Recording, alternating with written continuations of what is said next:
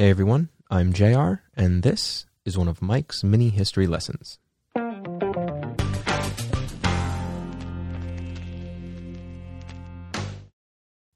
History is awesome. If you're listening to this podcast, I can only assume you think so too. Some history is heartbreaking, some is uplifting. Some history is a long tale, some not so much. We like to try to do our best to take even an in-depth history lesson and keep them short enough that anyone can enjoy them. Whether you're in a car, on a walk, or pretending to do work at your desk, you know who you are. But some history lessons aren't really lessons. They're more like fun facts. So here are the pieces of history that Mike determined were too short for a full episode, even for us.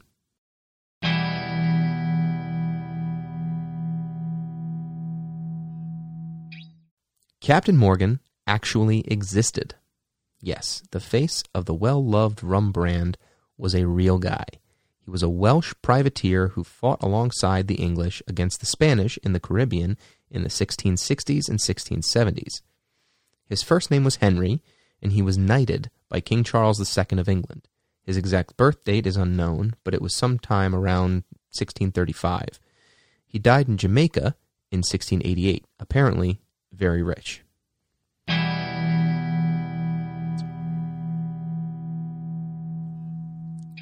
Using forks was considered evil and the devil's work and savage around the world.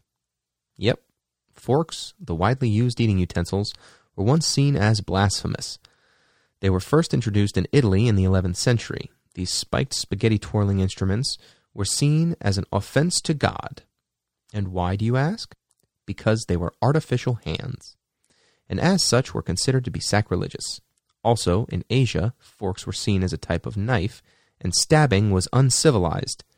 Stabbing does not belong at the dinner table, and that's why chopsticks were invented, to create a civilized way to eat. That's right, chopsticks came after forks.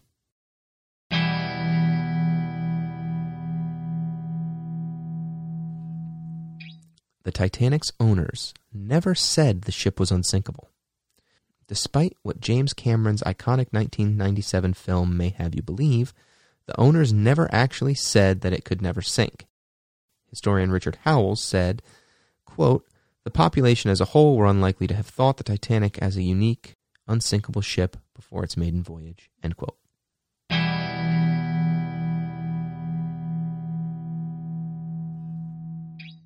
There were more than 600 plots to kill Fidel Castro.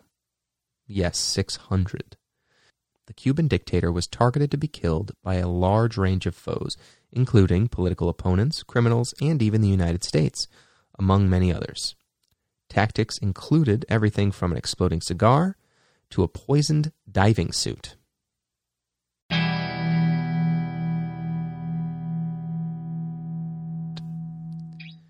Cleopatra was not Egyptian. Despite what you may believe, the last queen of Egypt was not born in Egypt.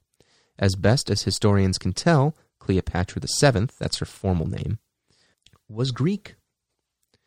She was a descendant of Alexander the Great's Macedonian general Ptolemy. Or at least that's the lesson you would get if Mike was your history teacher.